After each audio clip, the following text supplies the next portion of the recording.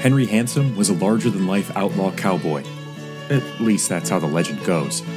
Henry Handsome Lived and Died examines the creation, evolution, proliferation, dissemination, and degradation of American folklore. Through 30 different short stories, the character, vague idea, false memory, misattributed anecdote, or influence of the titular Henry Handsome does everything from change the course of American media to sculpt modern-day knowledge of manifest destiny.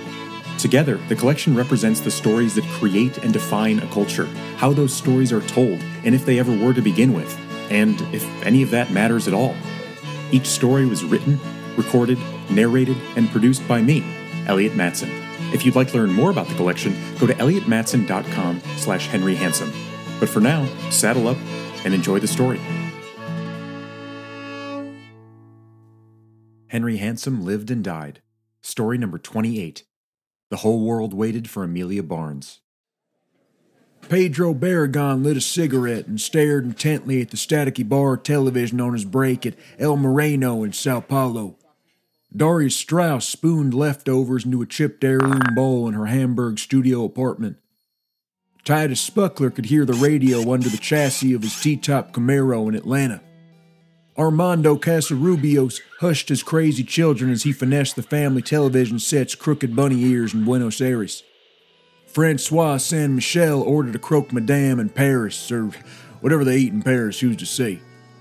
No matter what everyone was doing on September 27th, 1977, the whole world waited for Emilia Barnes.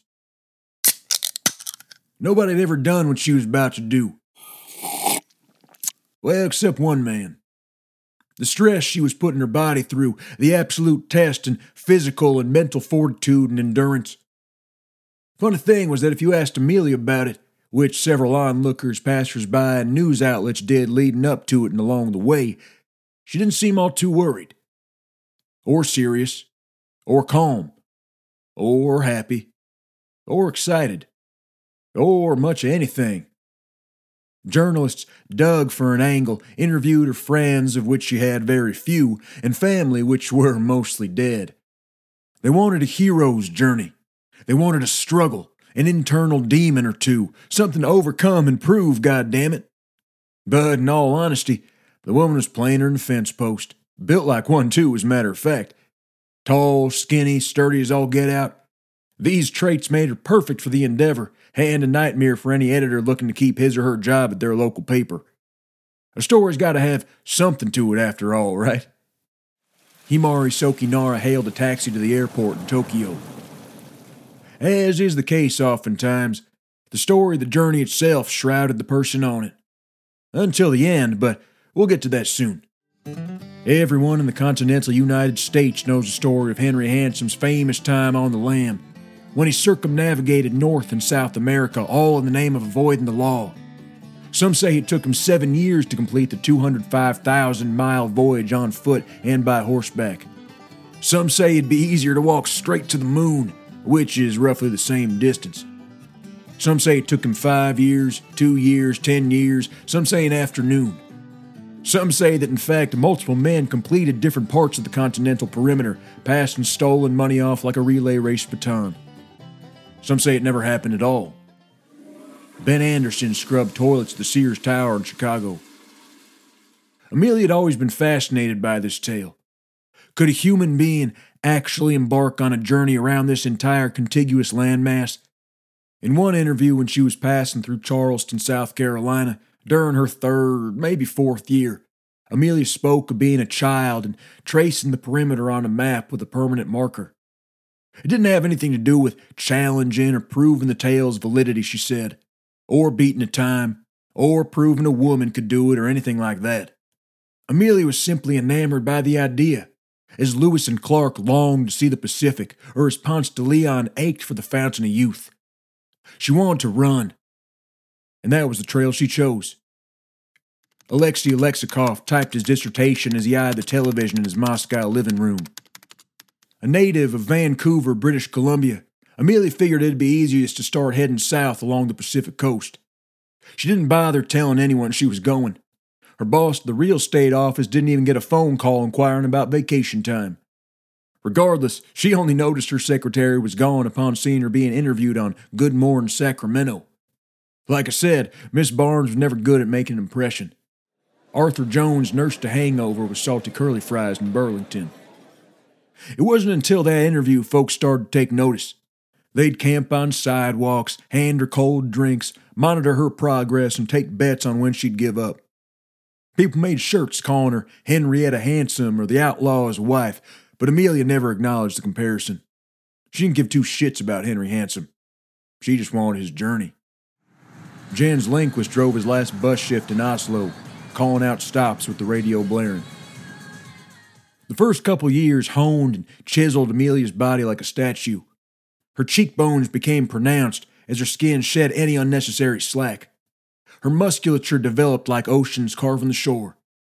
Compared to a Kodak photo snapped in Mexicali, the Emilia who stood at the gateway to Chile's Patagonian fjords looked like a different woman, a different being. Skin leathery, once auburn hair bleached and drained blonde, once forest eyes now a translucent gray. Bert Samuels cracked open a cold one in Hoboken. We can't know for sure what the running did to her psyche, but we can say that Emilia Barnes proved that a human could indeed voyage the complete western seaboard on foot. After rounding Cape Horn, when asked if she'd care to comment on the accomplishment thus far, Emilia declined. Louise Christian fell asleep on her second-hand couch in Sydney. Interest in Emilia's run ebbed and flowed as it progressed. Almost like the nightly news or communist fear, the story was simply something that was always on in the background. And this gave a compelling comfort to the now millions of people who mostly ignored it. Emilia was met with cheers in Belize City, colorful flags in Merida, general enthusiasm in Tampico, Mardi Gras beads in New Orleans. Dr. Jessie McDougall remembered the time years ago she tossed those green and purple beads now as she watched television between performing back-to-back root canals in Tampa. People's lives had progressed. Times had changed. Some were born and some had died in the time Emilia Barnes ran the perimeter of North and South America. But she didn't think much about that. Sure, I would imagine she had bad days and good days. Days when she didn't go as far as she thought. Days when she went farther than she had ever dreamed. But things couldn't have been all that bad if she kept going. Or I suppose that could be why she kept going. Abdelaziz sold a salty old woman a fine leather purse in Casablanca. Whatever her emotional state was for the duration of the 6 previous years, it must have been on the up and up when she crossed back into Canada, this time heading north on the Atlantic coast. Things were probably cold and dire a few times in Newfoundland and up near whatever the hell's around Hudson Bay. However, Emilia insisted she not be followed or supported or tracked in any way. What happened up there was between her and God and Henry Handsome. When she breached the Alaskan border and folks started having intermittent sightings again, well, that's when the world tuned in and tuned up their volumes. Can you believe it? Gerald Higgins in Salt Lake City would say. You remember that girl, Emily something, Amy, the runner? Missy Harmon would ask her friends in Manitoba. News and facts and figures and tales percolated like a hot pot of coffee. People don't much care about the journey until the home stretch. She did what now? Said Florence Bingham in Knoxville. Marina Ellsworth bought herself an early birthday present in Amsterdam. That's when the story crystallizes. All that shit in between, you could be a die-hard fan or not have paid attention at all. But you could celebrate the same nonetheless. Anchorage was only about 2,000 more miles to Vancouver. Juneau was only maybe 1,800. What was that to a woman who already ran over 200,000? Emilia Barnes just kept on going. Javier Felice bought batteries at a Radio Shack in Des Moines as he watched the glowing wall of top-of-the-line Panasonic television sets. 1,000 miles from Ketchikan, 250 from Port Hardy. She was back in British Columbia after all those years. September 27th, 1977. That was the day all who were watching figured she'd set foot back in her hometown. But that's why Emilia Barnes never made calculations like that. All she did was run. If she got to Los Angeles on a Monday or Fortaleza in December, she didn't care. Barry Donovan taught children English at a mission school somewhere deep in the Nicaraguan jungle. People set timers, News stations and affiliates set up tents in Vancouver. They starved for a triumphant victory, a story, a miracle, hope for anyone who was after it. September 27th, 1977 came and went like every other September 27th for the past 6 years. Nobody ever blinked an eye at those ones, but this one hurt. Neighborhood watches roamed the streets. Coast Guard helicopters illuminated outer Canadian banks. Ferryboat captains looked at a grainy file photo and squinted in the distance when they had a spare few minutes. But Emilia Barnes was gone. She never returned to Vancouver. She ran almost the distance between the Earth and the Moon, but must have gotten lost in the stars. In the days preceding the supposed finish line victory, most people generally went about their business. Faye O'Toole finally got around to scheduling that landscaper in Houston. Bruno Kalaman ordered the finest filet mignon you ever seen in Interlaken. Jen Peters hired yet another new secretary in Vancouver. It's not that they didn't care about Emilia Barnes, or didn't hope she was safe, or didn't wish her well, or didn't pray for her. Life went on. They gave her all the time they could. The whole world waited for Emilia Barnes. Most of us aren't anymore.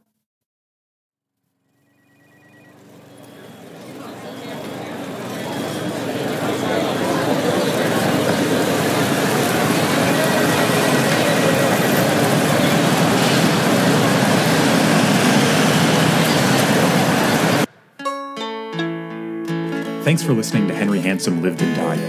If you'd like to learn more about the collection, go to elliottmatson.com/Henry Handsome.